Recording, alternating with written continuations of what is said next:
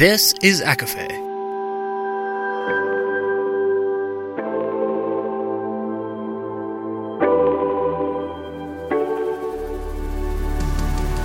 Laura Marie and Jessica Marie proudly present A Court of Fandoms and Exploration, a podcast. Fair warning, everything the hosts say is explicit, full of spoilers and adult content, and shall not be used against them. They have opinions. Let's try not to drag anyone for expressing themselves and just have fun for an hour. We all deserve it. This episode mentions Ninth House, Hellbent, and Legendborn. For full list, please see show notes. There are also discussions surrounding suicide. If you or someone you know is struggling with mental health or in a mental health crisis, contact the Suicide Prevention Hotline at 1-800-273-8255 or 911 and 988 in the U.S. Hi, everybody, and welcome to A Court of Fandoms and Exploration, your weekly deep dive into the YA literature and fandoms that we love. I'm Laura Marie. And I'm Jessica Marie. And today we are discussing the 1999 film by Sofia Coppola, The Virgin Suicides. This is based on a book. We're talking about the movie. This movie, all right, I really hate to start off by saying that there's a TikTok audio, but because that dates us and it dates an episode, but there's a TikTok audio that says, I don't care if you don't like this book because this book was written specifically for me. And that audio is my feeling for this movie. I do not care about anyone's opinion at all about this movie. This movie, in my opinion, was written for me. I saw this way too young. Way too young. But when I saw it, I was very impressionable. Obviously, I was very young.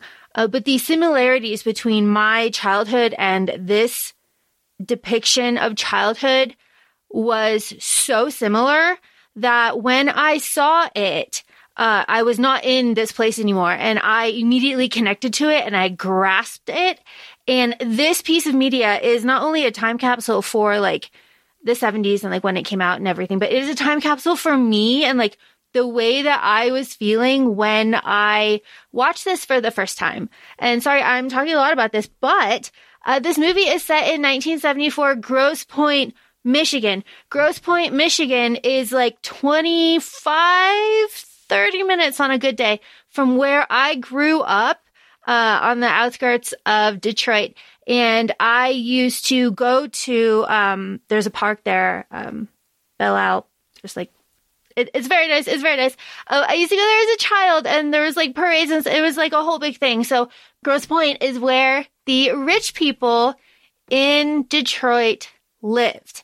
So we went there and would like drive around and like look at all the houses and stuff. But I only ever went into a house in Grosse Pointe once. And I was jumping on a trampoline when I was very young with like a lot of other kids. And it was like this whole thing. So this movie is very, very, very deeply connected to me and my childhood. And I'm almost done. My perspective on this movie has, I would say, changed from when I watched it when I was a young, I would say preteen, to an adult. However, there is a huge chunk of me that very much still watches this movie with adolescent eyes. And I think that lets me enjoy it a lot more than, say, a jaded adult watching it now. Okay, I'm done. I mean, no, I love that. And I think the insight is super helpful because that was one of my questions. Because I know that you had watched it when you were younger. And this is the first time that I had ever watched it. It was a movie I had known about, I've heard, but there wasn't really anything besides it. Aside from the name itself, I'd had no context of this film. And would you say, because you were saying like there's a young adolescent part of you that like brings you to this point when watching this, could you say the same thing with when we rewatch Cruel Intentions? Like you recognize it? No, absolutely not. This is so Completely different on separate such from a, yeah, it is so different. Like, yeah. Just a little bit more context with this. I used to live outside of Detroit and then I moved. And when I moved is when I saw this film. So I was in a different place, like looking back on, you know what I mean? So it's a film about, I mean, it's filmed about a lot of things, but it came out in the 90s, set in the 70s. So it's like nostalgic, right? Yeah. But for me, who has no context and like, I don't give a shit about the 70s, when I saw it, it was nostalgic for me on a different level. How do you want to kick off this episode, knowing that we have your background, your familiarity, both nostalgia and then kind of seeing it differently as an adult, which we get to discuss a little bit more today? Where would your comfort lines be? How we want to just kick off the movie with the first line? Yeah, go ahead, say it. Cool. So the movie starts off, I mean, aside from the title, the movie starts off, literally first line is immediate foreshadowing is Cecilia was the first to go. This movie is based off of 5 sisters. Unfortunately, right at the beginning of the movie, one of the sisters unalives herself. But prior to that, there were, a couple suicide attempts before that.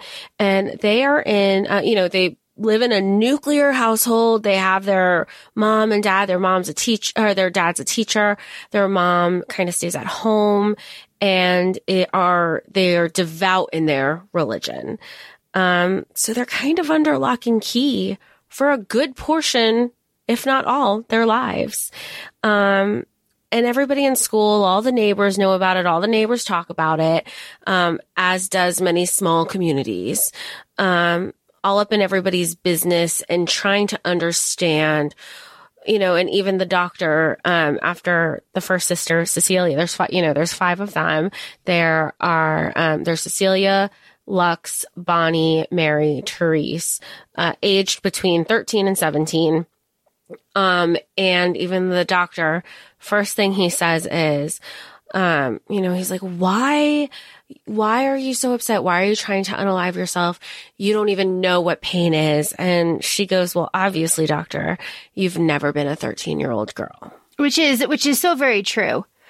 Because, every, I think, 13-year-old girl has at least some inkling of, life sucks and this isn't fair, because being a preteen sucks. Being a teenager sucks. And then to add to that, you're like, the way your parents, different, parental figures are in your life at that, everything is just surmounting one over the other. Well, and also, the opening, we started with the opening line.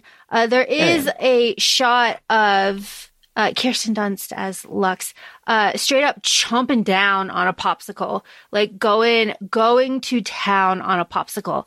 And it is very much a juxtaposition, I'm going to say that's a big word for me, of a typical like Lolita stereotype. Like she's not sexually eating a popsicle. So like right away we are subverting stereotypes. She is chomping down on it, whatever, screw you. And then immediately there's just like a nice montage to build up the neighborhood. And a little bit after this, we get the dreamy actual intro of the movie.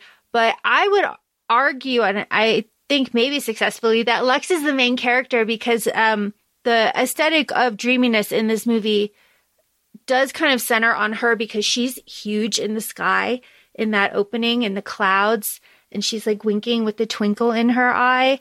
So it's all very dreamy and aesthetic. Jess, this is your first Sofia Coppola movie, right? Correct. So this aesthetic, this dreamy pastel vibe is very much kind of her style, I would say.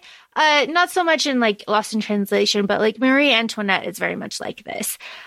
So it did not help when this movie came out that the vibe was so dreamy and pastel, because it made critics kind of view it as not like substantial. Do you know what I'm saying? Like kind of an art piece and not like a deep message kind of piece. Like, so it did not benefit from that. But looking back on it, the visuals stay with you, I think, a lot. And the poster obviously is iconic.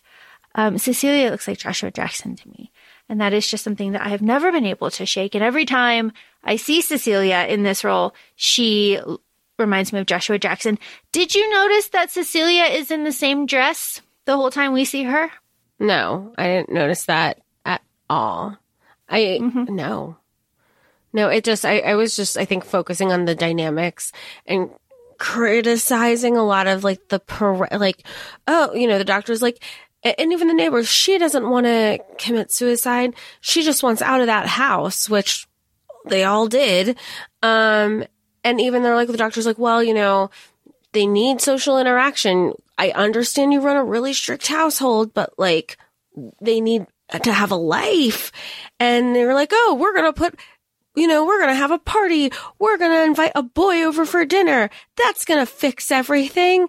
And again, maybe I'm reading too much into it, obviously, but I was looking at even the moms putting up balloons, but it wasn't balloons in groups. Every balloon was individual. And I just feel like that's also like the girls only had each other, and and I say that the sisters only had each other, and they're also the only ones who understood what they were going through. And nobody, and of course, in a way, maybe even like, yes, there was the grief of the mother who is lost Cecilia. I feel like I'm all over the place because I feel like there's just so much to talk about, but there's like, I also feel like, woe is me. My daughters were always loved. But then if you think of Reese, he's like, there is such thing as loving too much. And that's just as dangerous, which is clearly shown here in this movie. I don't give a shit about the mother. We don't care about her at all. Fuck her. No, she makes it about herself. And that's just like coming from somebody with narcissistic parental figures. So you did not notice that Cecilia was in the dress the whole time. So Cecilia's in the dress.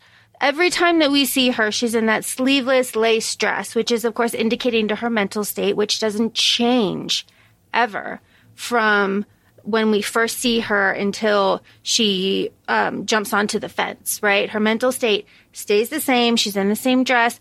She's got the bandages with the bracelets. Those stay the same, too. So she doesn't have...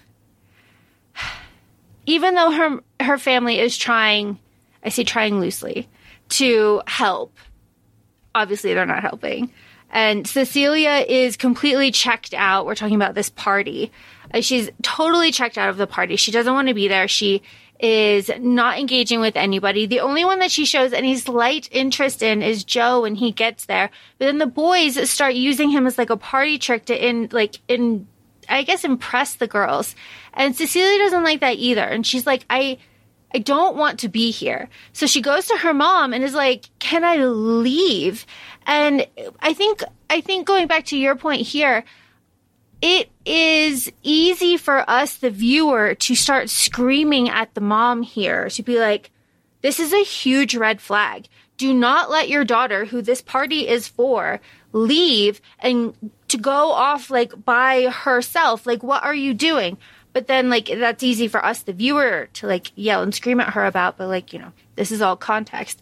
But that party situation is so fucking awkward of I knowing how it goes. I do the 10-second skip button through the whole thing because I can't with the, like, awkward small talk. And especially like because we've been covering like Ninth House and Hellbent. He's like, yeah, Yale, do you know where Yale is? And it's just like, sir, stop. Those stupid silly boys. But it does kind of mark the basement as a place because we have all of these kind of little tidbits of information that have been given us, right? So the basement is a place. Going down the stairs is always a place. And we know that because, like, when Paul is talking later about how he was in the tunnels and, like, he was there and he saw Cecilia during her first attempt, he went down the stairs to the tunnel. The boys go down the stairs at the end. The basement is just, like, the place. You know, it's just like, because the conversations and things that usually happen in a kitchen, in a typical movie or like sitcom or something, they happen in the kitchen. They don't happen in the kitchen here. They happen in the basement or nowhere. I also think like basement in general is so significant for a lot of people in their formative years. If you don't live in Florida, because there's no basements in Florida, you know, I mean, even if you think of that 70s show, all the kids hung out in the basement. Like the basement was always like a gathering point. You know, it's kind of this, it still feels like a common area. It's not the quote unquote bedroom, especially as a teenager. So it just felt like this is another gathering place that you don't feel like you're being watched all the time. That is a really perfect segue if we want to back up a little bit to I don't remember his name off the top of my head, but the boy that comes over for dinner after Danny DeVito tells us that Cecilia needs just a little bit more. She needs a little bit more male interaction. They bring the boy over for dinner. My note says very horny dinner. Horny dinner. Those girls are all over him, which I think is very funny. But we get aspects of the controlling mom too, and how Lux rebels like sexually, right? She's like, Lux, put your shirt on right now. And she like puts it on, but then she like takes it off a little bit. She was a little shaft, a little shoulder, not even a shoulder. She was just like, hey. Yeah, just like a little bit. But then it's like all out footsie war under the table. But my point being like places is the bathroom. This boy gets access to like a secret place, right? The girl's bedroom and like the girl's bathroom, because the bathroom downstairs doesn't work. And it is an interesting exploration, the way that his eyes like land on certain things in the room and in the bathroom. Specifically, when he opens the cabinet, it's just like a wall of tampons. And he's like, whoo! And then he closes the door, but then he takes time to smell the perfume, and he's like smelling the lipstick. Right? These like little hallmarks of like, I'm going to say girlhood. I'm going to say girlhood because when we get started on Trip, I'll start singing Taylor Swift. But these little hallmarks of girlhood that this boy is able to like experience, because to him and we'll talk about this at the end, to all of the boys that these girls interact with, these girls don't actually exist. They are like dreamy kind of fantasies. They are never seen as like real individual people by any of the guys, even though all of the boys like know their names and like know everything about them and like all of these like little trivia things. It's just so fun. I, however, though, would just simply melt into the ground if I left my retainer on the plate at dinner. And they were like laughing at me and like giving it back to me. I would never recover. He ran out the door. He didn't recover. No. Yeah. I would never, ever, ever, ever recover that. Oh, I'm looking at my note. His name is Peter. We do get our first, I would say our second indication of the environmental crisis that is kind of looming in the background of this story. It is during this dinner with Peter that Cecilia mentions that the frogs are dying. So we have our mentions of the frogs dying. The elm trees are all dying. So it's just a theme in the background. Well, and talking about that theme, you know how long I was like watching the movie, and obviously the notice is on the elm tree in the front yard. And I'm like, it's bright, it's red, it's there on every external shot.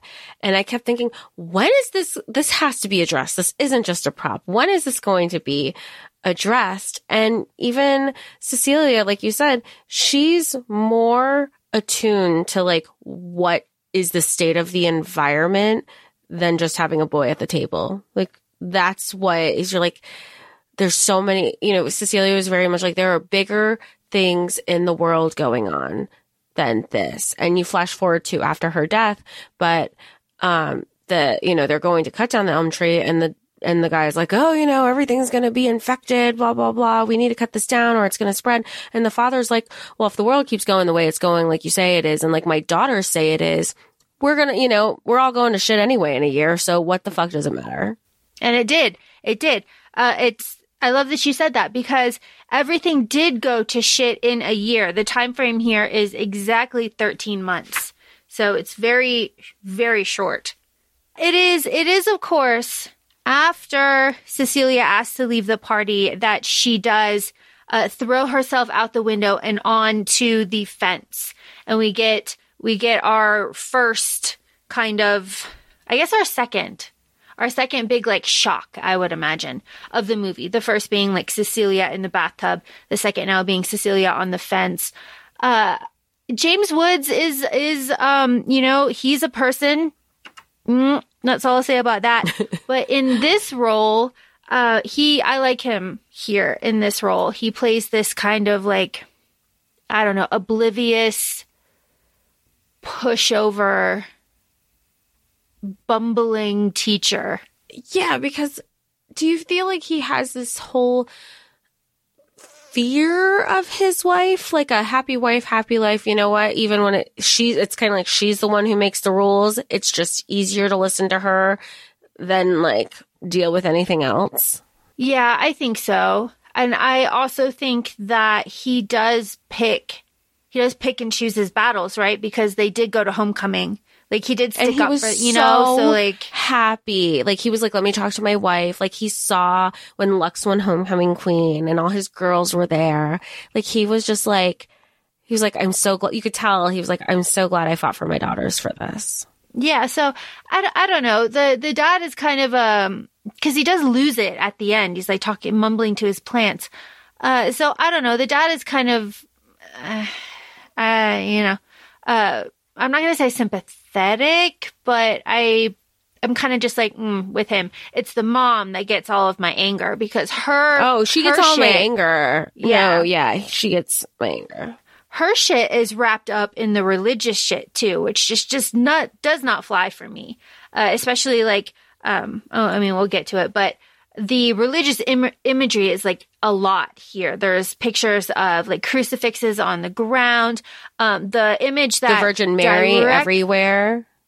Yeah. And specifically the crucifix that has Lux's bra hanging off of it, I think is just like you could not represent Lux any better than that. That is exactly it. So yeah, the religious imagery, Cecilia has the Virgin Mary like card in her hands during her first attempt. And the card, the cards show up later. It's a whole thing. So like the mom gets all of my rage here. Yeah. And I'm not excusing dad, but it's mostly mom.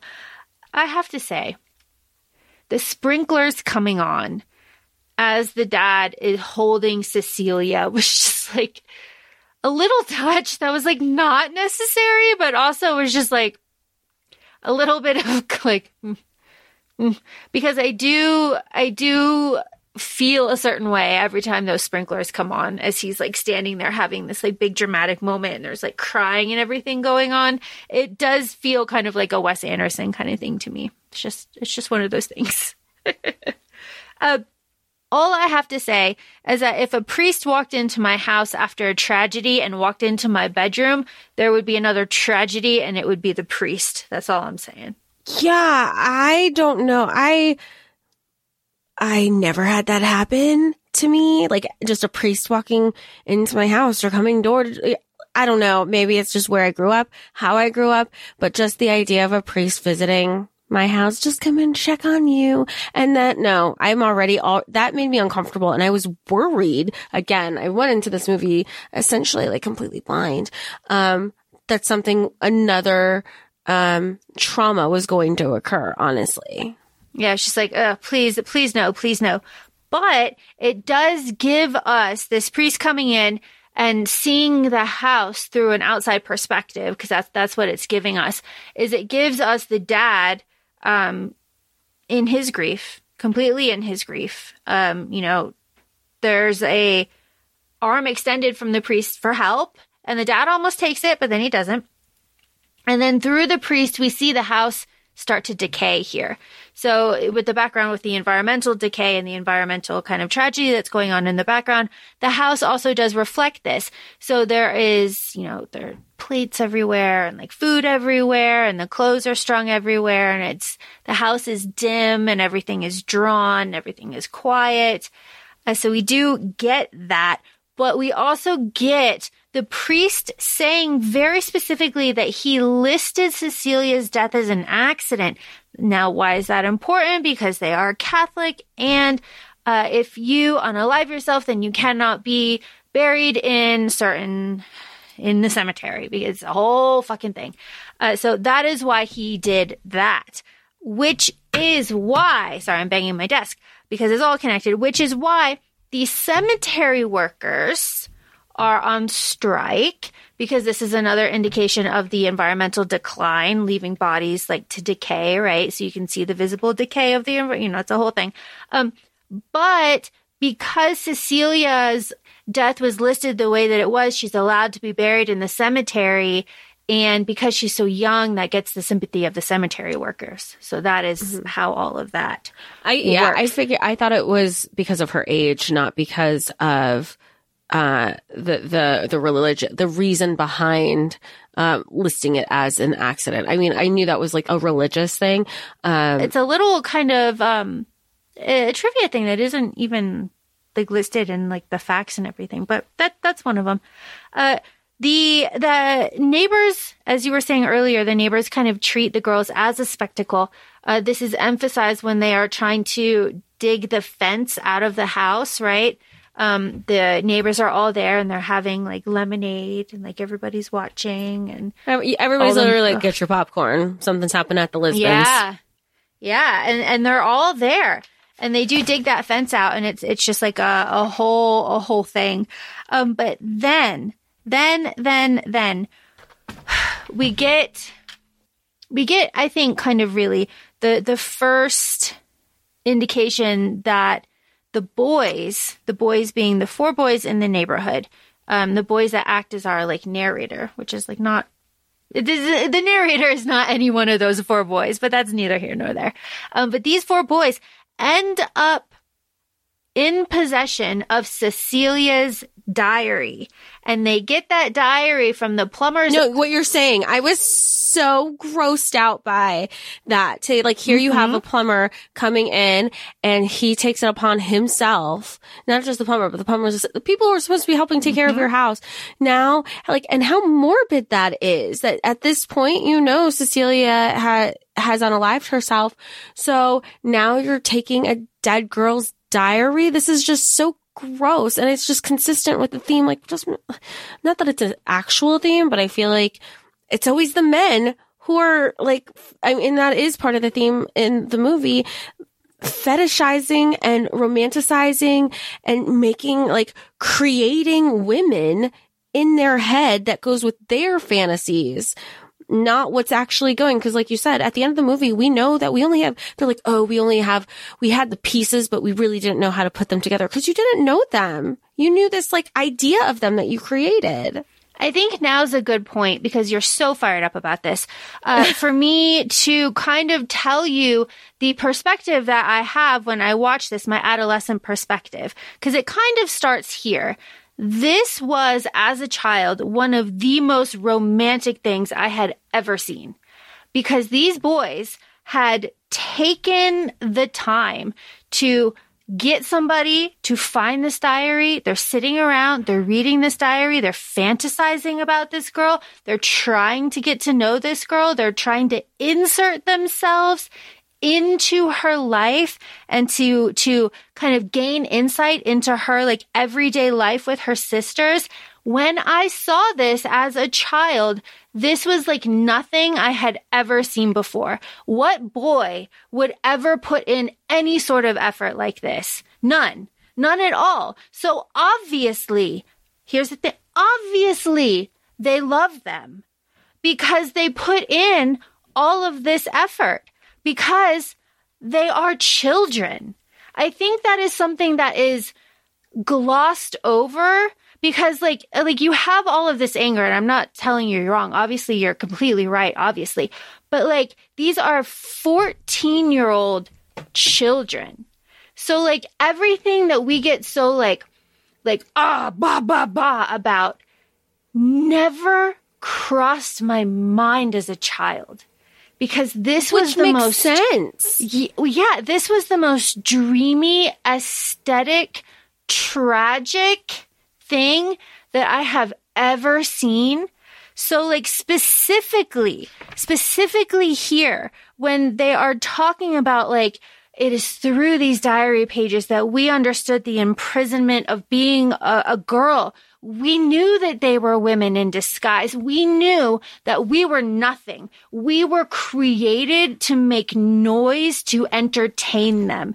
You could not have said anything more profound to me as a child. I was eating this up. Like, of course, yes. And of course they are completely obsessed with them.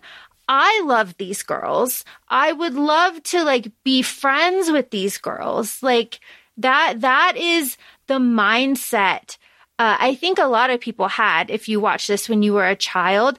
So it is hard, and it is an exercise with yourself to go back and be cynical with this, because at 14, when these boys are at these girls, and it's like, it's a sexual level of creepy, but they're like, they're not like touching themselves on screen while they're doing this. Do you know what I mean? They're not like, it's more of like, to me, it's not as sexual at this point yet. At this point, yeah. But I mean, and even in some points later, after they've been spying on Lux, hooking up on the roof and all that, it was more about, oh, you know, we're going on these adventures with there. And Cecilia didn't die. She's just a princess in a far off land, or, you know, an empress in a far off land. And, you know, we went to the Great Wall of China. Like, they were genuinely like, they've created in their minds, like this alternate universe of, life with them, not just sexualizing them. Like you said, it comes later and you have the ins and outs of it all. Saying it. But this is like some of the things that we talk on the podcast too, when you're like, this is why we read and this is why we look at things differently, and to look, because the experience that looking at things and experiencing things at a certain age, and we've talked about it with a lot of books, or like, if I reading this book at this age, I was all in, but reading this as an adult now, you're like, what was I thinking? Everything was there, or different life experiences. So it makes sense why you're like, this was everything. And it does make sense, even talking it out, because you're like, hearing that at 13, the effort at 13, who's going to do that? They didn't even do that in the shows that we watched at that age. They didn't. Yeah, they didn't. Exactly. They didn't. Oh my gosh. So this diary scene, these fantasy scenes that we start to have here, these were just like, I don't know, Manic Pixie Dream Girl was not something that was in my head when I saw this as a child. But obviously that is kind of a vibe of what they kind of see here. Because they are, they're boys. They're boys. They're 14-year-old boys. At that point, is any girl considered a Manic Pixie Dream Girl? Because it feels that way sometimes. I think it feels that way sometimes. I feel like for them specifically, because they were so inaccessible. And also, and it's something that I don't think is discussed a lot, but then again, people don't discuss this a lot. The girls, the sisters, know the four boys, the four neighborhood boys that are obsessed with them. Like, they know them. They know their names. They know where they live. So they are aware. I guess my point is, at some point, these girls reach out to these boys, right? Like, we know that. They give them a code. They reach out. They're sending them stuff. whatever. So at some point, the girls like bring them in. So when we say like the boys are completely obsessed with the girls, it's like, yeah, they are. And like, yeah, no, they probably didn't love them, but they are 14. So it is like a weird kind of love. And like at 14, you do actually like, it is actually like real love at 14, you know, even, but like they used the boys.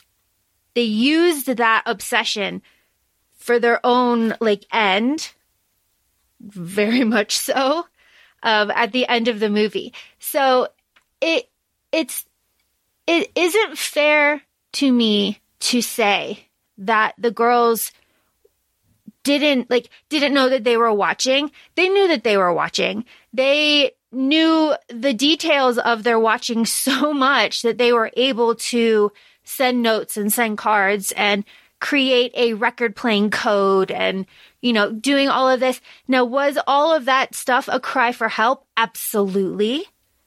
Absolutely it was. But those boys are 14. Like, I guess my point to be, I don't necessarily understand the criticism of, well, the boys didn't understand that the girls were reaching out for help. Of course they didn't. They are stupid 14-year-old boys.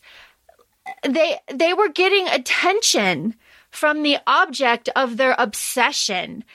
What did you want them to do with it? In defense of that, too, you can give the same signals to guys now and they still wouldn't pick up on that. Right? Like, you could just be like, please help. And they'd be like, records? Like, you know, it's just, hey, please help. Here's a playlist I put together on Spotify. You're like, bro, no, that's not. But okay, maybe this is a plot hole. I don't know. I want to know with how strict their parents are when they were just like, call us, or no, they didn't say that. The boys found their number in the phone book. How did they call the girls without the phone ringing and alerting their mother? That's just like a random plot hole. I did try to think like maybe the house had two lines because I had a friend when I was in middle school. That's what her parents did.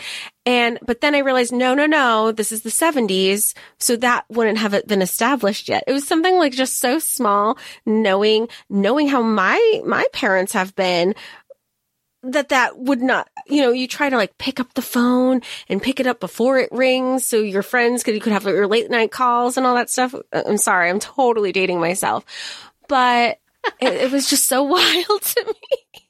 I did remember trying to sneak, and that was like when that existed, sharing a phone line. I don't know. I guess it never really occurred to me because it never seemed like they had friends outside of each other. So like, why would anyone care like who they were talking? You know, like, I don't know. It was just one of those things. Another plot hole you could say, as long as we're bringing up plot holes, is at the end, Lux says that her mom is an insomniac and that it takes her a really long time to go to sleep. But when the boys are there, it's midnight. So obviously it doesn't take that long. But like, you know, plot holes abound. Plot holes abound. With her saying an insomniac, she's going to go to sleep in 5 minutes. Most insomniacs, myself included, I go through like, you know, ups and downs of my waves. We're at least up till 3. And most people are. So I thought it was really funny. Like, oh, midnight. And you would have heard those boys creeping around. The second those basement stairs creaked, that mother would have been up. Yep. We'll talk about it when we get to the end. We are up to the news anchor. The news anchor comes in and out throughout the movie. She tries to interview the girls about Cecilia in the beginning. She shows up at the elm tree. She's throughout the movie, but she shows up here. But then we get the news report where it's basically like, do you know where your kids are? And there is a girl. Still, when they play it, you're like, it's bad. But there's a girl that talks about like, you know, I really wanted to like unalive myself. So I put a bunch of rat poison like in a pie and then my Nana ate it. All I could think about, all I could think about was our Miss Scream Queen Chanel here going, rat poison only works because rodents don't have a gag reflex. If you gave her human rat poison, they would immediately puke it all up. So not only would I have survived your pathetic attempt on my life, you would have made me skinnier. That's all I could think of every time. I love Chanel. Every time. We see Cecilia's ghost 3 times. Of course, Cecilia's in the same dress. She never changes out of her dress, but we see her ghost in the room when the dad goes to close the window, and it ends up being Bonnie, but we do kind of get a flash. Chase sees her in the tree, and Tim sees her in his bedroom. It's very kind of like sad. And she says like, gosh, you like snore really loud. It's just like mean. Okay.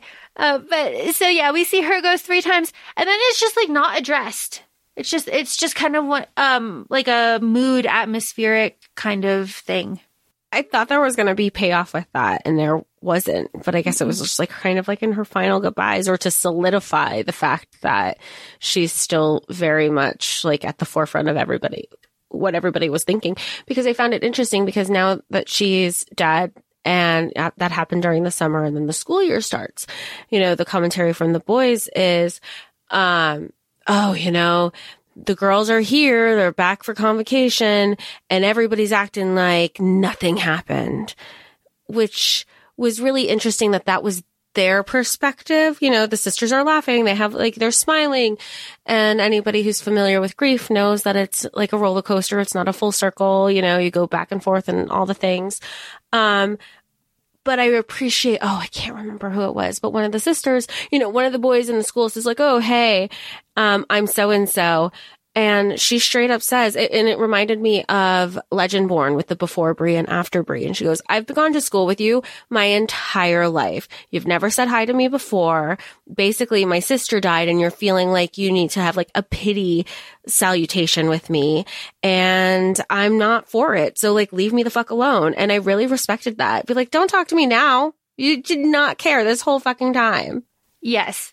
Which is, There is a deeper layer to that, though, because he's one of the boys that is obsessed with her and her family, and she knows that, and she knows him, and he knows her, but he's never had the guts to talk to her before.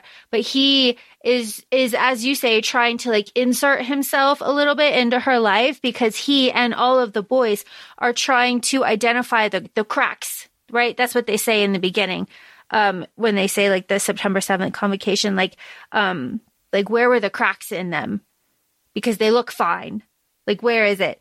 So he's trying to, and it's Mary, and she totally shuts him down, which is funny, because Chase, the boy that is talking to her, is the boy that Lux pays the most attention to. He's the one that she undoes his belt buckle at the very end. She's like kind of like flirty with him a little bit. So you were talking about grief, which I think is really excellent here, because we don't really get any of the sisters' depictions of grief. The only thing that we can kind of extrapolate here is that Lux is dealing with everything by, I'm going to say, kind of in her slut era. She's all up in her slut era. And that could be a lot of things. It could be the way that she's dealing with her grief. It could be that she's 15, and it could be that Josh Hartnett is fucking hot. So I'm gonna go with an option 5, because 4, I think it's also like a rebellious nature against her mother and religion, and then 5 would be all of the above. So all of it. Yeah. All of it. Trip Fontaine. Of course, we have had some Trip Fontaine flashbacks. We get Trip Fontaine as Josh Hartnett, my God, being so charming, 6'3". just like waltzing into school. He's 6'3". He's 6'3". He's got cheekbones in this movie that could cut glass. and he's just all over this. He's excellent here. The way that he plays Trip, that charming, like, come on, like, let's just do it. Like, just tell him that I would fold so hard. That is a charm that works on me. And I hate that it works on me, but it does. It does. I would totally be the girl behind the desk being like, dismissed. Sure. It works on me. Fine. Whatever. But it doesn't work on Lux. And that's what I really love. And that's what drives Trip crazy. That's what he really loves too. Yeah, it is. Trip has to love a lot of things because Trip we get in flashbacks being interviewed by who we assume are the boys when he is old. Trip is in rehab. Trip says a lot of bullshit. Trip says that he never got over her. Trip said that, he never was one to pursue, but he couldn't get her out of his mind. She drove him crazy. Ugh. But I feel like it's textbook. He's saying all that shit. It's textbook. This is the one girl that didn't fold and didn't give you the attention. It made you work for it. Because flash forward to after homecoming and she slept with him, he dipped before she even woke up. And even after she was like, no, I really don't think so. Like, my dad, we have curfew. And he's like, no, it's going to be fine. Like, we'll get, we'll say something happened. And then they all got fucked. Like, all the sisters, not actually literally, but like their mother, they went down, they said, the sisters even said, we knew we were going to get in trouble based on Lux's decisions, but we didn't realize it was going to come down that hard. And you know what? To be fair, I would have stayed out all night with Trip too. I really would have. That is just how I rolled in high school.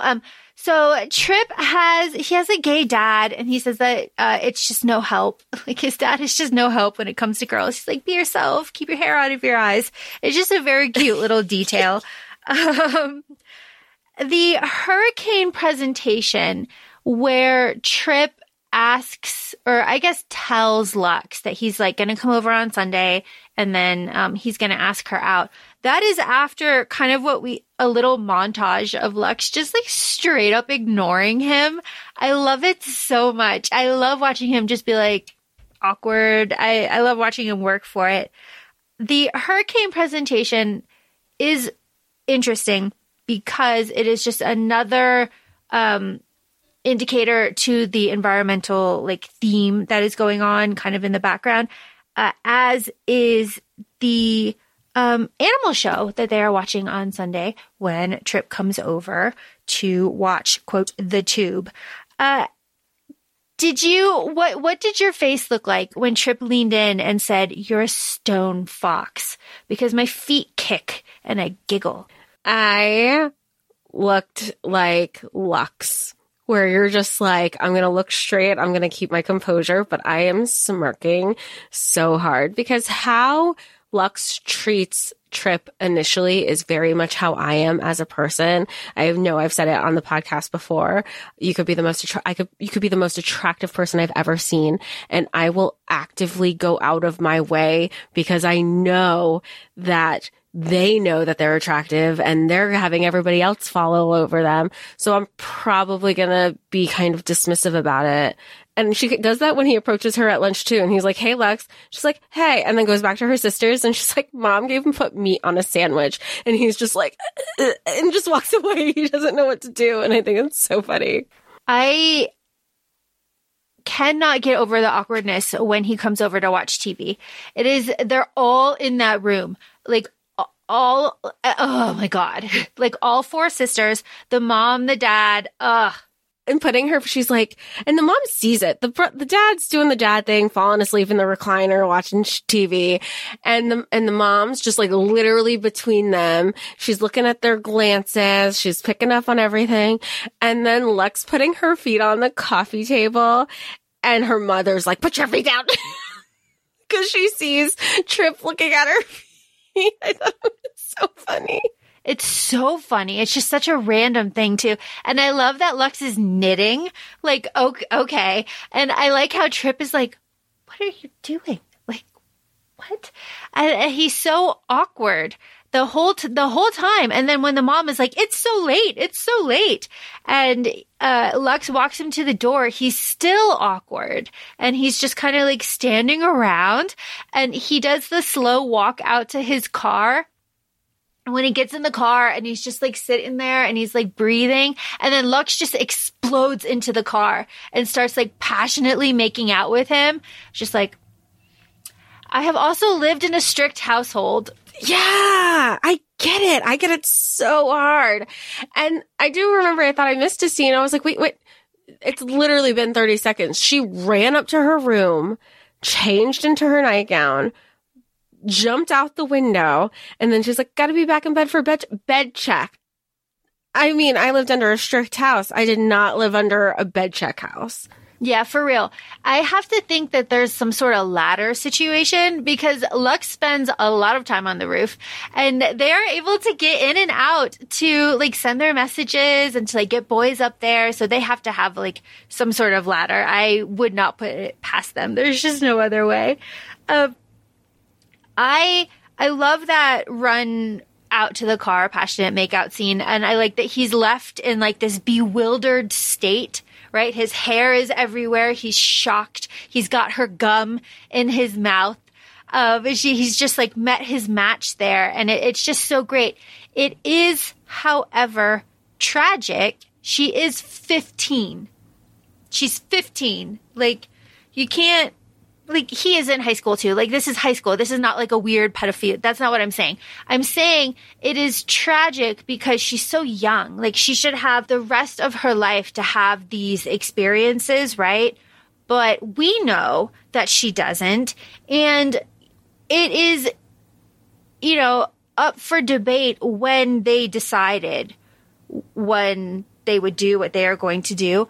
But looking at it, you know, it is just very sad. It is very sad. And all of kind of their actions just get sadder and sadder as we go because the happiest moment we have is homecoming, don't you think? Yeah, it's not only it's the homecoming experience too, because even when they're going home, they're looking for their dresses for homecoming. It's the first time that I saw their mother smile amongst their daughters and how grateful they were. And then, you know, they were saying like, oh, you know, we got all the materials and she added, you know, inches here, like to the hem and to the bust and to all of this and full coverage, everything. But they didn't even care. And then I was also looking at the other girls in the homecoming outfits and I go, oh, it's all pretty similar. So some people even had higher collars, but I digress. But that was the happiest moment you saw the girls with their mother. And like, for a small moment, you're almost thinking they're starting to say yes because they learned from how things ended up with Cecilia that there's like, you know what, maybe there is some self-reflection we need to do as parents, hoping that the same thing doesn't happen again. And here we are. It does to all of them. And even though, like we said earlier, like the dad, like, Trip goes to the dad and the dad is like, you know, I know you want to take her to homecoming, but like the wife has the rules. We can't change the rules. You know, we did it for the older ones. We got to do it for the younger ones. And Trip pitches like the group date. Like here's the other thing. Like, not that I ever kind of romanticize Trip, not in that way, because he's like really shitty quickly, but like that is also a lot of effort, for like a high school kid to like go to your house and watch TV with your parents and then like negotiate a date with the dad at school. I don't know. It was just like a lot of effort. Hayden Christensen is in this. Surprise. He's one of the boys that gets to take one of the girls to homecoming. I think he takes, I wrote it down somewhere. I think he takes Mary. No, he takes Therese. Yeah. It's not, I mean, I guess it was implied ahead of time because at first, you know, they were like, who's going to get us? Like, who are we going with? And they even said, like, we're getting raffled off. It doesn't even matter. And I feel like some of the sisters were even like, they were excited because they knew where they were all going. But at the same time, they were like, they're just doing it for Lux. It doesn't even matter. And let's just enjoy it while we can, because Lord knows the next time we'd have a sense of freedom. And they didn't. So yeah, they don't. This is the last it. Trip in his velvet suit. Stop. Josh Hartnett, what are you doing? Red velvet suit. Pinning on those corsages. Oh my gosh, why are corsages so difficult to pin? Unnecessary. I just thought the mother was going to stop them. Like, oh, no, that's fine. We'll take care of it, because they were so I just had this things that happened, things that didn't happen in the movie I expected to happen, and things that did happen. I was like, wait, what? Yeah, she was sweet. The mom was actually like, why don't you pin him on? And then that's how we get Josh's like really cute, like, we didn't know. And the flower guy said to get white, and white, and they're in like their patterned white dresses. It was very sweet. You could tell he's like really nervous there. And it's just, oh my gosh. And I like a small moment is when all of them are driving to homecoming and the girls are kind of like gossiping about the neighborhood and kind of like, well, he's having an affair and like, look at his shitty house. And the boys are like, oh, well, that stump isn't really a stump. It's actually like, like tunnels and stuff. And the girls are like, okay. But then I'm bringing this all up because Hayden, Darth Vader, says to the smoke ring, don't let it die a virgin, which is just, foreshadowing for the rest of the movie, really. Logistically, I want to know how 8 people fit in that car. Yeah, it looked very cozy. There's not enough seatbelts for anybody. There are lots of laps. There were lots of laps, which is like, we've all been there, right? Well, assuming. But knowing how the mother was like, who's driving? How long have you had your license? We don't bring the girls in. That was another thing. We don't bring the girls in the car often because, the likelihood of accidents, blah, blah, blah. So then I was like, oh my God, they're going to get an accident on this way. So knowing all of that background from the mother, and then for them to go lap sitting with 8 people in the car, I was like, I don't think Mrs. Lisbon knew what the seating situation was in the car. No, I almost guarantee she had no idea. She also probably had no idea that peach schnapps makes the panties fall off, because they do. Peach schnapps is famous for making the panties fall off. And, drinking at homecoming is also pretty famous in my opinion. Love that for all of them. I love that for all of it. And Lex is clearly the more rebellious of everybody. So then she would even tell her sister, like, stop being a goodie. Just enjoy it. Just like live it up. And then, who was it? Bonnie was like not into drinking. She tried it because she got peer pressured by her sister. The boys never peer pressured her, which I do have to respect. Not Trev. Trev was whatever. But the boys in general, I was expecting it to also go another way. And I was weirdly pleasantly surprised that it didn't. Oh yeah. The boy there, it's never... Of course I was pleasantly surprised. Well, yeah, but like the boys could have been like weird or gross about it too, they didn't, it was not addressed at all. It was just not a thing. It was just like, oh, okay. Yeah, fine. I liked Trip's logic though. With picking which boys. Oh yeah. He's got the killer weed, he's got the car, and he's got the smarts. And he has all the awards. He's great with the parents. I loved it. It would be perfect. Like, we love it. When Trip and Lux are crowned homecoming king and queen, that is all of high school. High school, everything has that moment, right? But I love this moment for them. Like the music is playing, the balloons are falling. All of the sisters are having like a good time. And Therese even says like, I'm having the best time, which again is just kind of like really punches in the gut, like the tragedy of this. Like they are having the best time, and the dad, like you said, is having a good time. Like everybody is like so there. And then Trip has to go fuck her in a field and leave her there. Like, men, right? Like, why? Why was any of this necessary? But ooh. And then he tries to be like, I really did like her. And then he's like sitting on his bed, like thinking, he goes, I really did like her, but then like I didn't anymore because the chase was over. You were over it. You already put in the work. Like it was so, obvious. In that moment, after that moment, like you could see, like she was just so content laying there. They were holding hands and he's just looking up at the sky like, oh, what the fuck do I do? How do I get out of this? And it's weird too. And it kind of re-emphasizes the fantasy of these girls and how he has romanticized this situation, right? Because Tripp is old when he's reminiscing about this. Like he's in rehab. He's got to cut his interview short. He's got 6 p.m. group, whatever.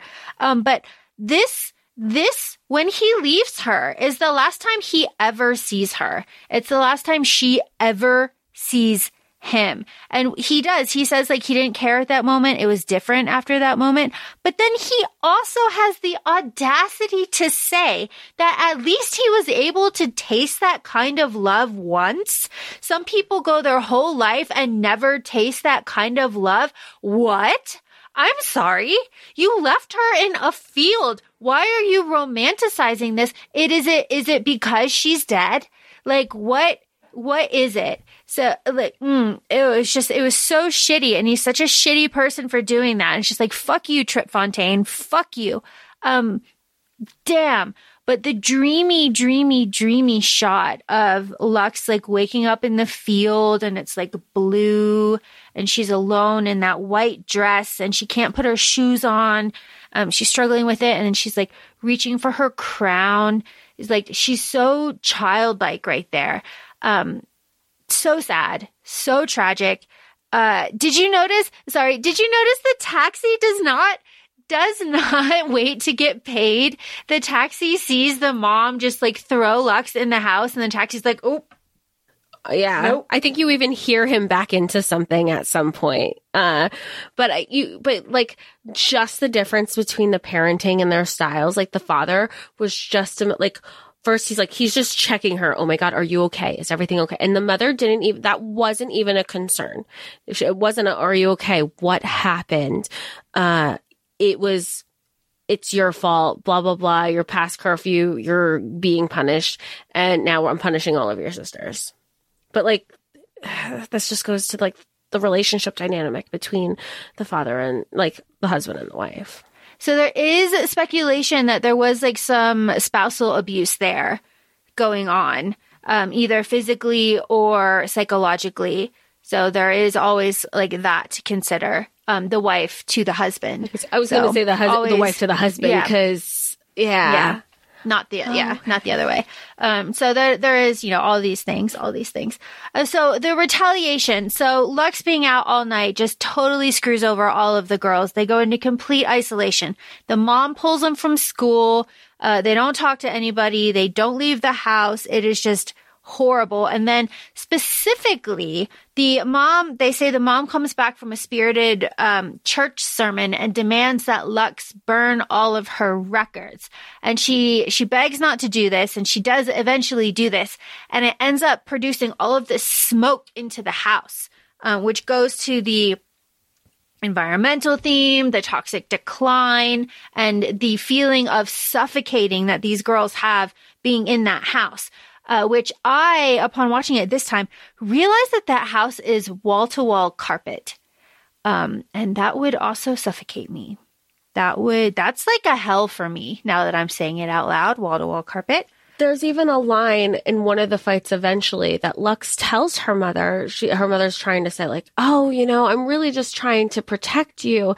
And Lux says, you're not protecting me. You're suffocating me, which again continues in the, basically there is an asphyxiation between all of the girls at the end, when they unalive themselves.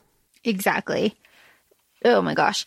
I would say it is about this time that Lux starts fucking boys on the roof, right? The boys tell us that when they are completely isolated somehow. And they say, like, they don't know how the girls meet these boys. They don't know how they arrange it. They don't know what happens. But Lux starts fucking boys up on the roof. And the boys start watching.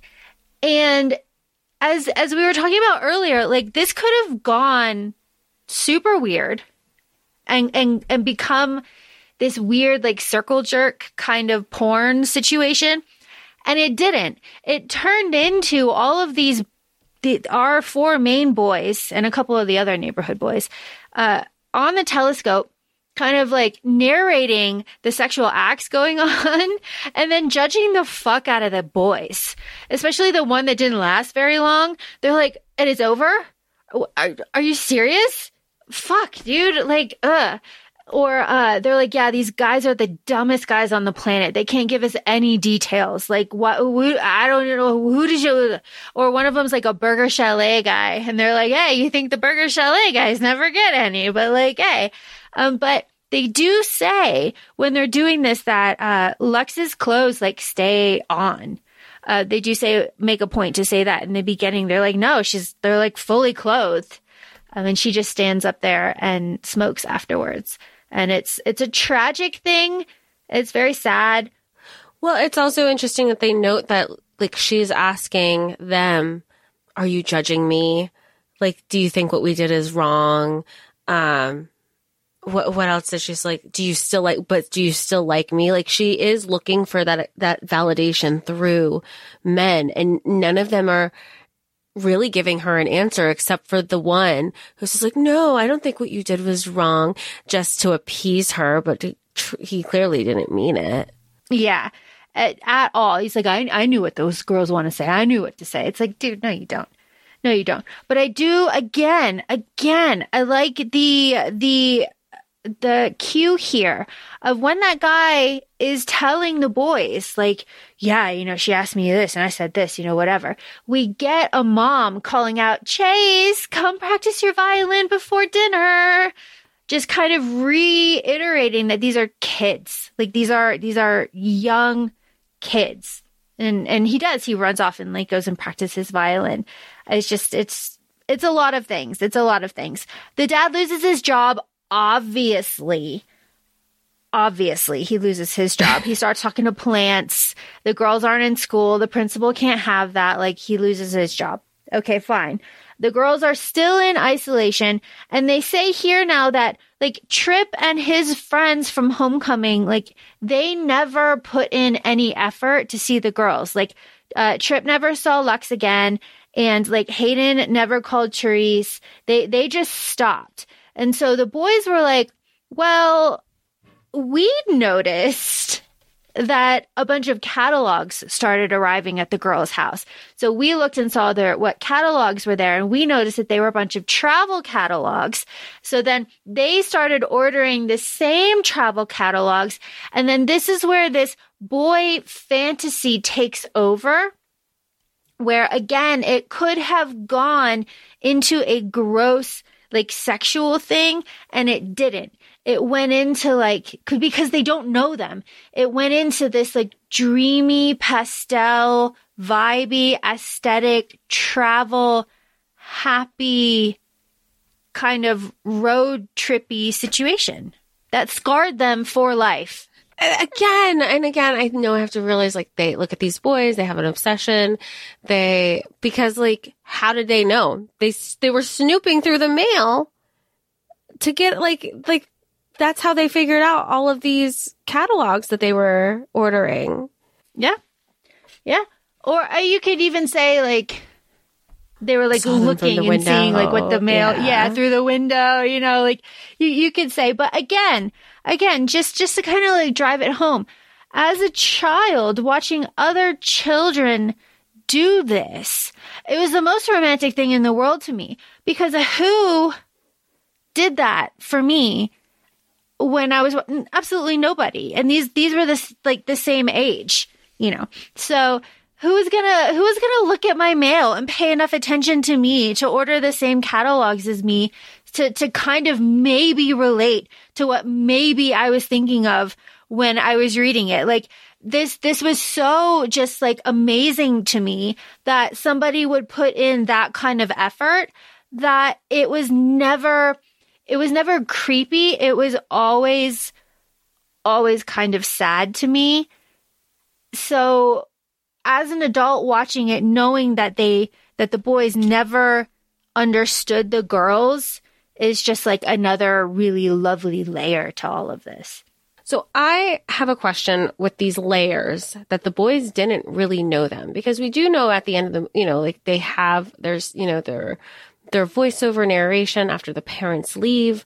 They feel, and I guess this goes to what you said with, look, they're 14 and in love, and only a way that you can be in love and have this obsession with them because they believe them to know.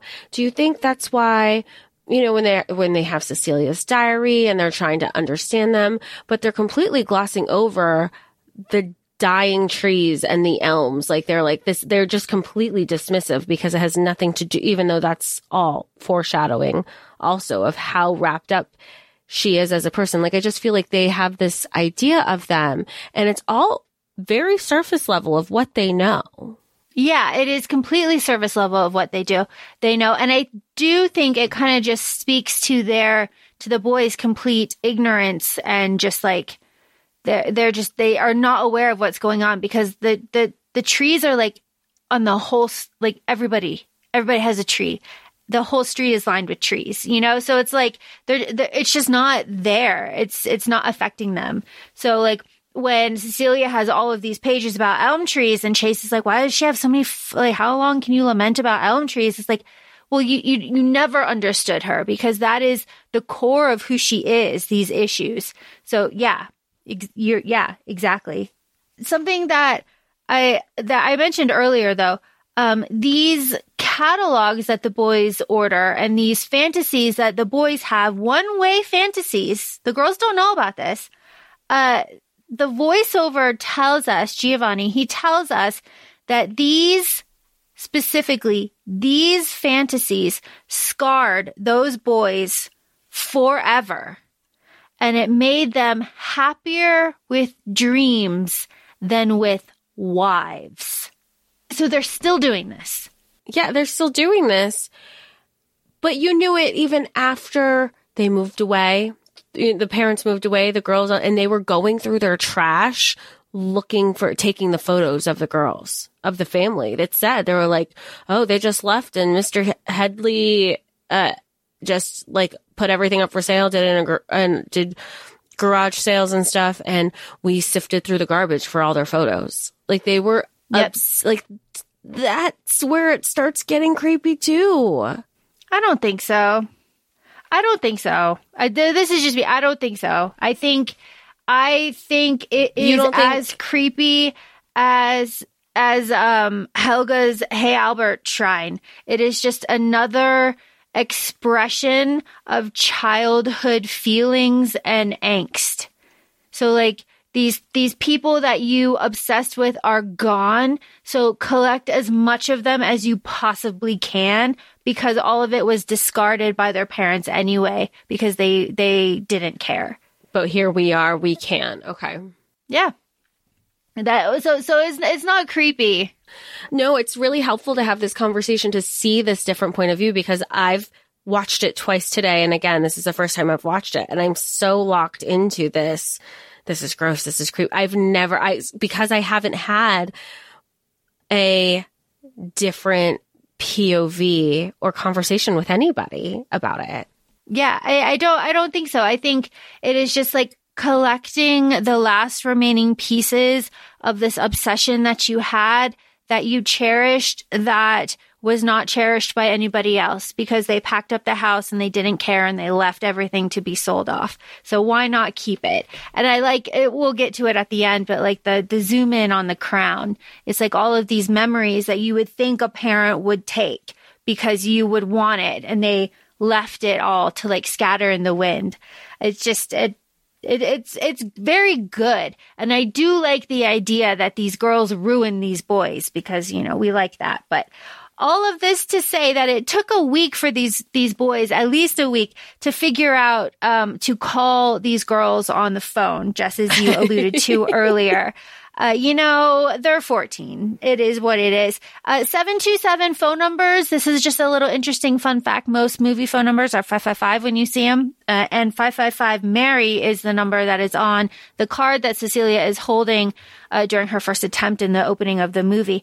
But their numbers here are 727. And what happens here is just a back and forth of records being played over the phone between the boys and the girls. And I do find the girls' access to music interesting because I would like to know what system the mom uses to make some things okay and some things not okay. But whatever. Well, because I think because the specific records were rock records. So she had Kiss, she had Aerosmith. I can't remember the third band that she had mentioned. She's like, please, not this one. Please, not this one. Anything but this one. And it's a lot. It's a lot. I've had my music revoked too. So Lux, I feel you in that moment, and everything is so huge, and it feels unfair because also sometimes it's the punishment doesn't fit the crime to be going this extreme. But as we know, it's right off the tails of an intense church sermon, and we know how devout her mom is, and it kind of impedes on her relationships with everybody. It does. And I'm not defending her. Did you have a Shadowhunters flashback here when they started talking about memories fading of the girls? I mean, they had a very specific, it's line for line from Shadowhunters. Yeah. Because they were we were starting to forget their freckles and their moles and the color of their eyes started to fade. So again, just going back to what you were saying, no, I don't think it's weird and creepy when they go back and get the family photos, because they say here that they were losing them, right? They were communicating, they were doing the records and everything, but they were losing the everyday details of them. So going back and finding their pictures does make sense to me when they drop that line here. Where they were losing them. It's of course they went and got the photos. They said earlier that they were losing them. It made sense to me.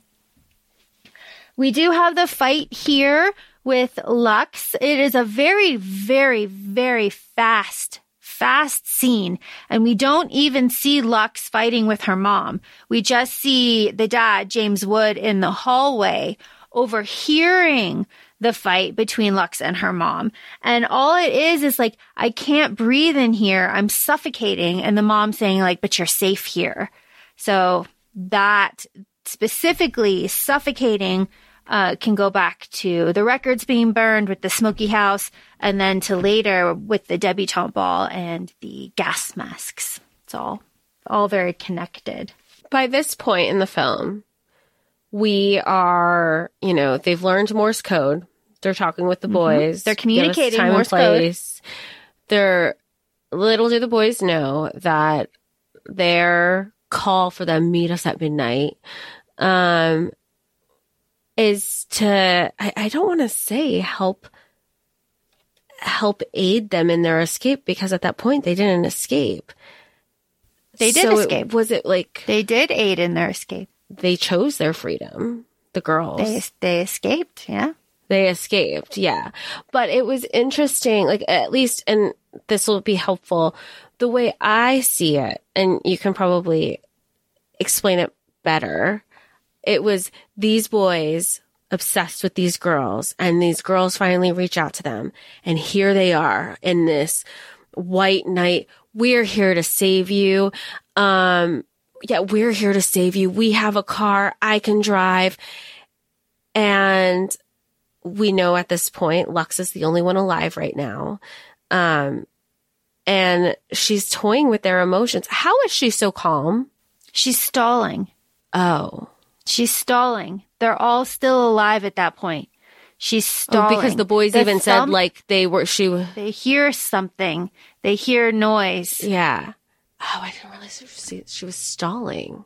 Because I knew the boys, when they left the basement, they were look, she must have unalived when we were in the house. Yeah. Yeah. So they don't know the order.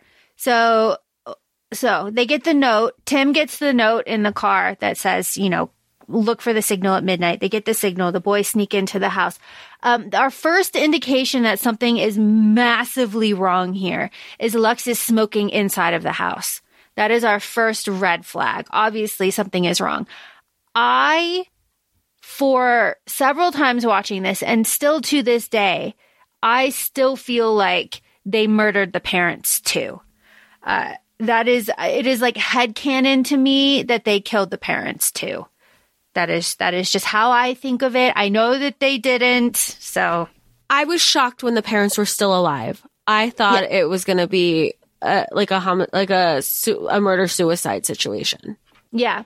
So, yeah, I did too. But our first indicator is that Lux is smoking in the house, and she turns around, and her eyes, you can tell there's something wrong with her eyes. And yeah, the boys are like, we have a car. We can take you anywhere. Obviously they're children. They're not going anywhere. They have no supplies. They didn't pack anything. So she says yeah, we had to wait for my parents to come and sleep. My sisters are coming, right? They're coming. It takes forever. They're coming.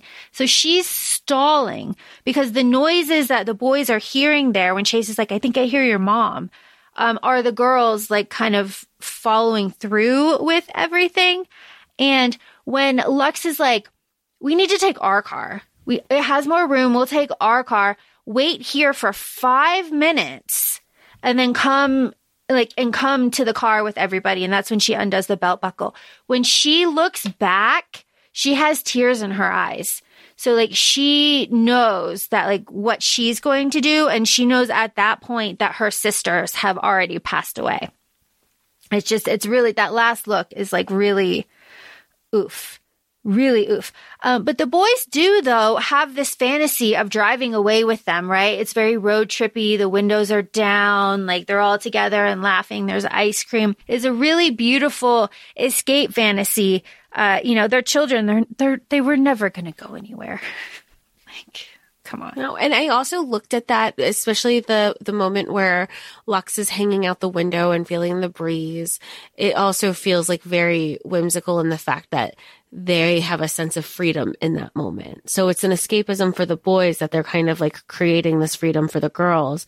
But I looked at it as they're free. And the fact that dream aligns with kind of the completion of all the girls following through with their actions, they're free in that moment too. And I say that with such respect and not encouraging anybody. But I can only imagine in that moment when somebody feels this is the only option. Absolutely. And talking about options, Bonnie. Okay. So the boys were in the living room. I'm trying to get the order. The boys were in the living room. Lux was in the garage. It took Lux about 5 minutes, that whole thing.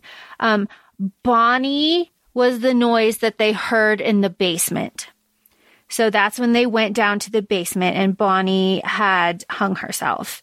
And then Mary was in the kitchen. She put her head in the oven. Therese took a bunch of sleeping pills. And then, of course, Lux was in the car and the parents were completely fine, which is just so annoying. How did you not hear anything? So there's a little plot hole there, but whatever. My plot hole there with the parents came from the kitchen and the carbon monoxide in the garage, because between the two of them, something should have happened, which goes into where we think the parents were going to die too, because I would think in that situation, all those fumes, something's bound to get to the parents' room. Yeah. So my personal headcanon is that the parents died too. And that's why somebody else packed up the house and somebody else sold the house. And that is just my personal headcanon. But this is essentially more or less the end of the movie. It goes through, the girls being taken out, the house being sold. There's just this overwhelming clock ticking noise. And it talks about the boys buying all of the souvenirs. And, there's the focus on the crown that is right there. That is so fucking tragic. But it's also that was such a happy, happy memory that it bothers me that the father would leave that and not take it, because he was there to witness, you know, even though it was like the catalyst, I don't know. There's just, it was just another indicator to me, like, yes, the boys should have that because at least they cared enough, because the dad just, yeah, the boys cared more than the parents, in my opinion, even if it was like meh. So the absolute end of the movie takes place exactly 1 year from Cecilia's first attempt. And the narrator and, you know, the boys do say that their parents moved on like it wasn't a thing. Their parents had no problem with it, which is, I'm not going to say like typical of the area, because I don't think it's typical of the area. I could say that it is typical of the community that this movie is trying to portray, that being a very high-class, waspy country club kind of situation where things like this are swept under the rug. So I do understand the parents like totally just checking out on all of this and being very creatively tone deaf on the gas mask toxicity debutante themed parties, because the parents were eating that shit up. But like read the room, but that embellished gas mask was fire. Like, I don't know. I love the green one.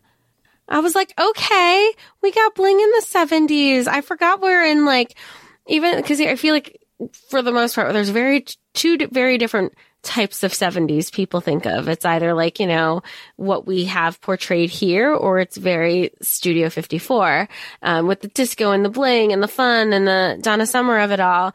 And we got a little Donna Summer of it all in the ignorance, I guess.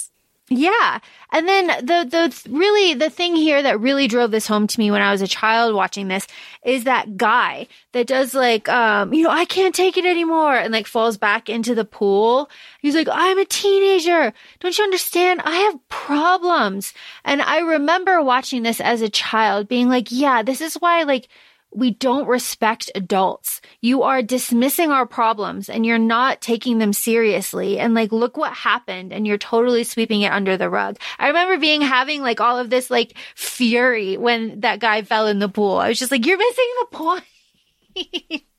I already wrote like adults are so crass. And they are. And some still do. Be like, well, you don't understand what real problems are. Regardless, at that point in time, whatever somebody's going through, it is a big enough issue.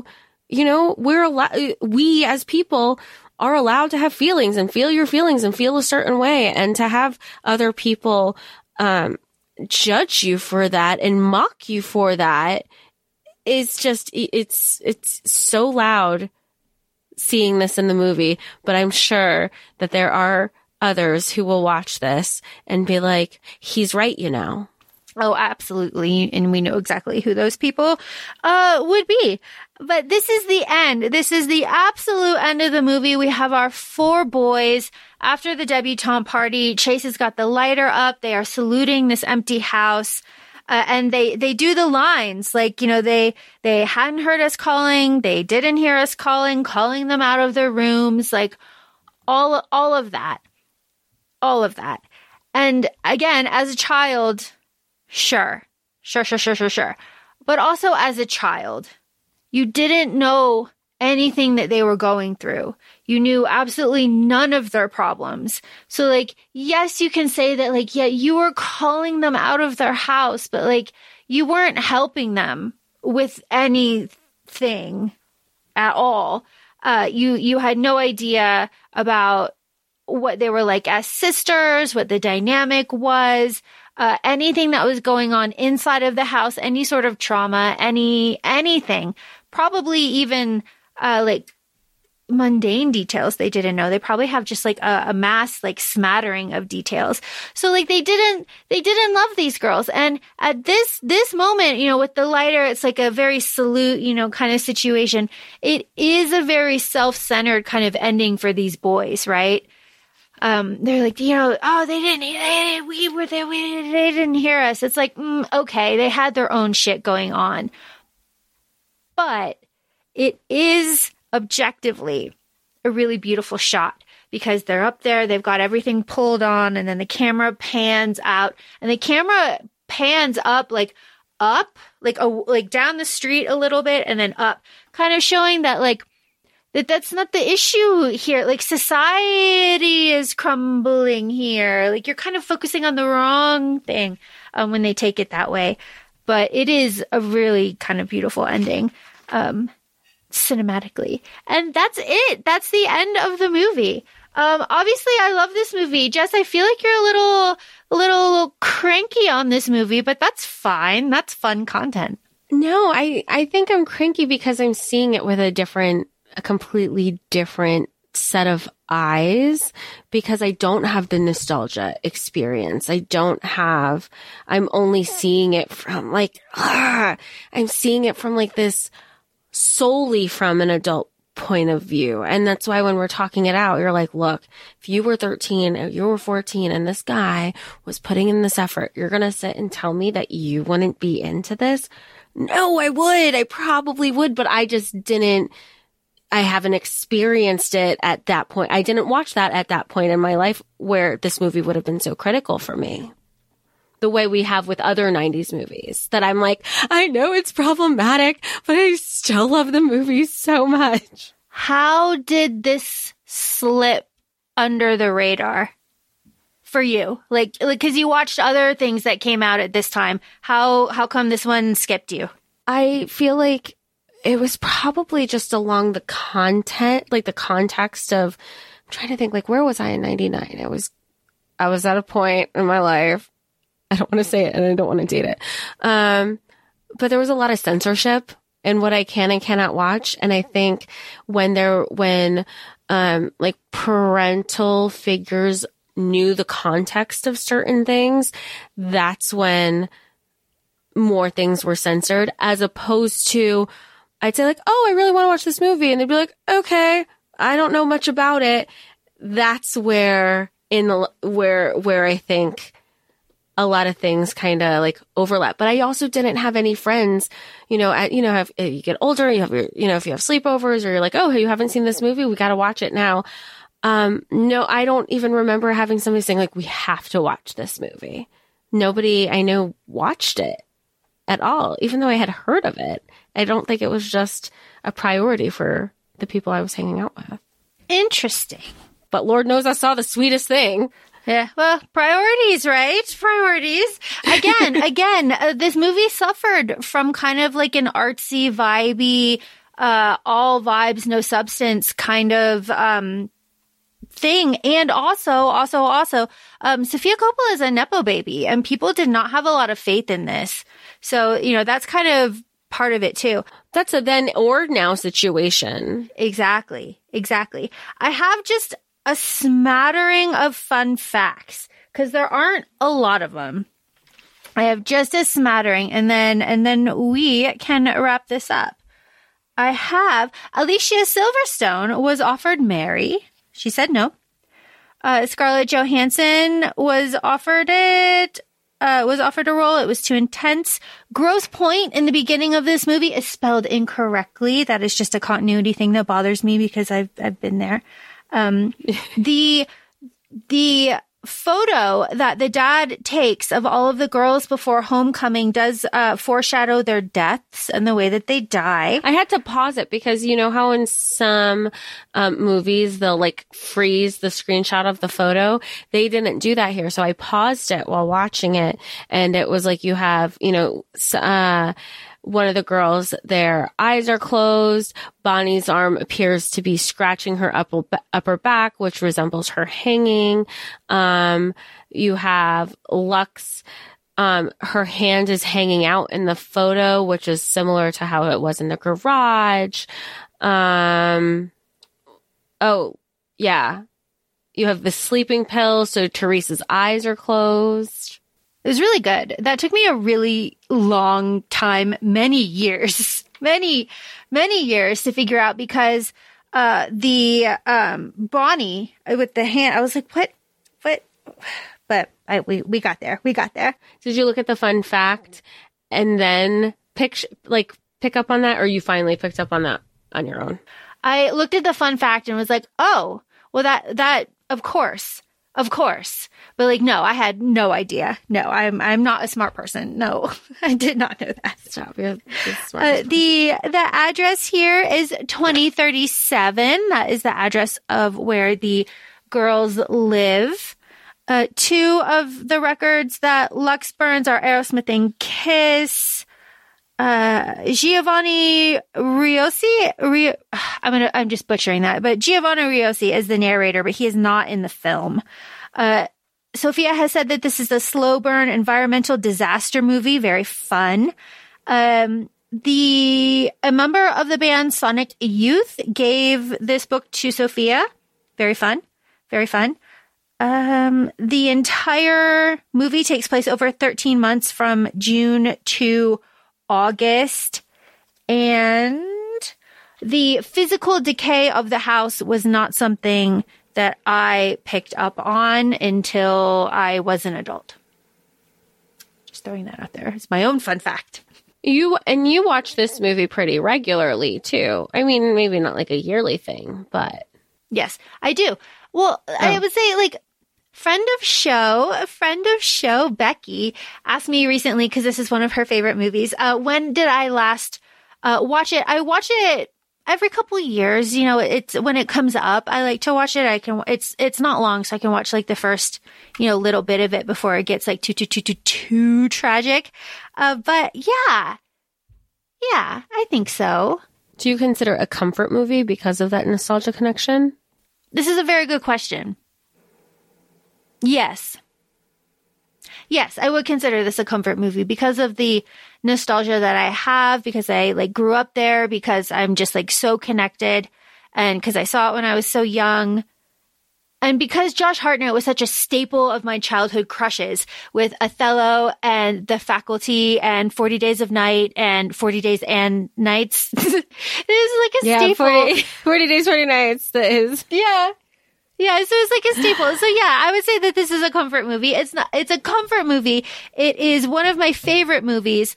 It is not one of my 3 favorite movies that I watch all of the time. This would be a solid number 5 on my favorite movies list for sure. That's still pretty high. Oh, definitely. I love this movie. This movie to me is unique, stylistically, the narrative is unique to me. I like Sofia Coppola's style. Obviously, Kirsten Dunst was a huge part of my childhood growing up. I love her. And the sisterhood theme.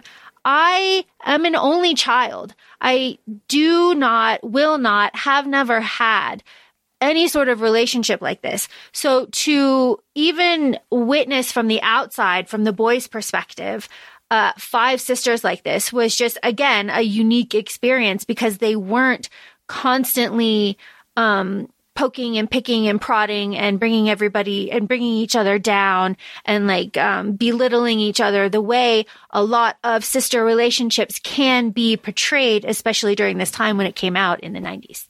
Yeah. Oh, that's such a good point. I have usually it's just sisters fighting so hard and then not even really apologizing, but asking you want to grab food later. But everybody was kind of in solidarity with each other. Very much it's us against the world kind of thing. Cause it really was not just the external world of the community that they were in, but their internal world and their personal environments at home. Exactly. So obviously, yes, I really love this movie. Of course, you are lukewarm. That is fine. I would love to know what the listeners think. That would be super fun. And also, I think that, and Jess, you and I were talking about this earlier, but Kirsten Dunst is a phenomenal actress with a huge, huge range that we were talking earlier. We don't feel like she's in the conversation a lot when it comes to talent. And considering that she is our Claudia, and like she's still like successfully working today. I just feel like she should be celebrated a little more. So I'm just throwing that out there in the universe.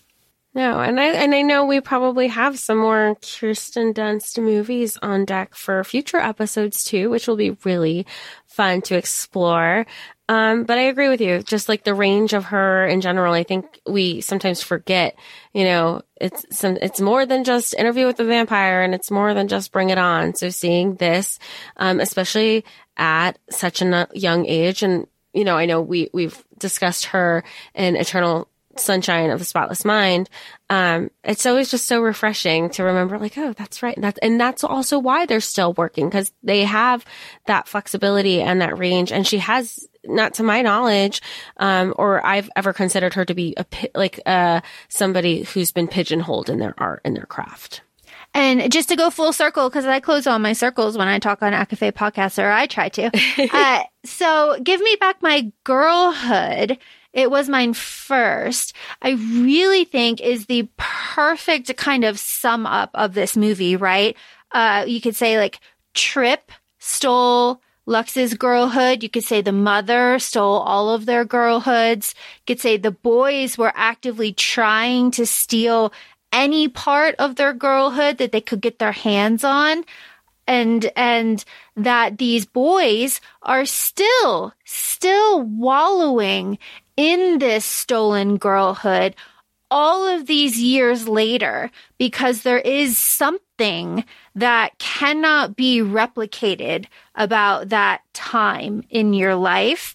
And it is unique. Agreed. And with that, thanks for joining us. Thanks for listening. Feel free to follow us on Instagram for ACOFAE Podcast. We're also both on TikTok, ACOFAE Laura and ACOFAE Jessica. And if you feel so kind to leave us a 5-star review, we'd always appreciate that. Thanks, and talk to y'all soon. Bye. Bye.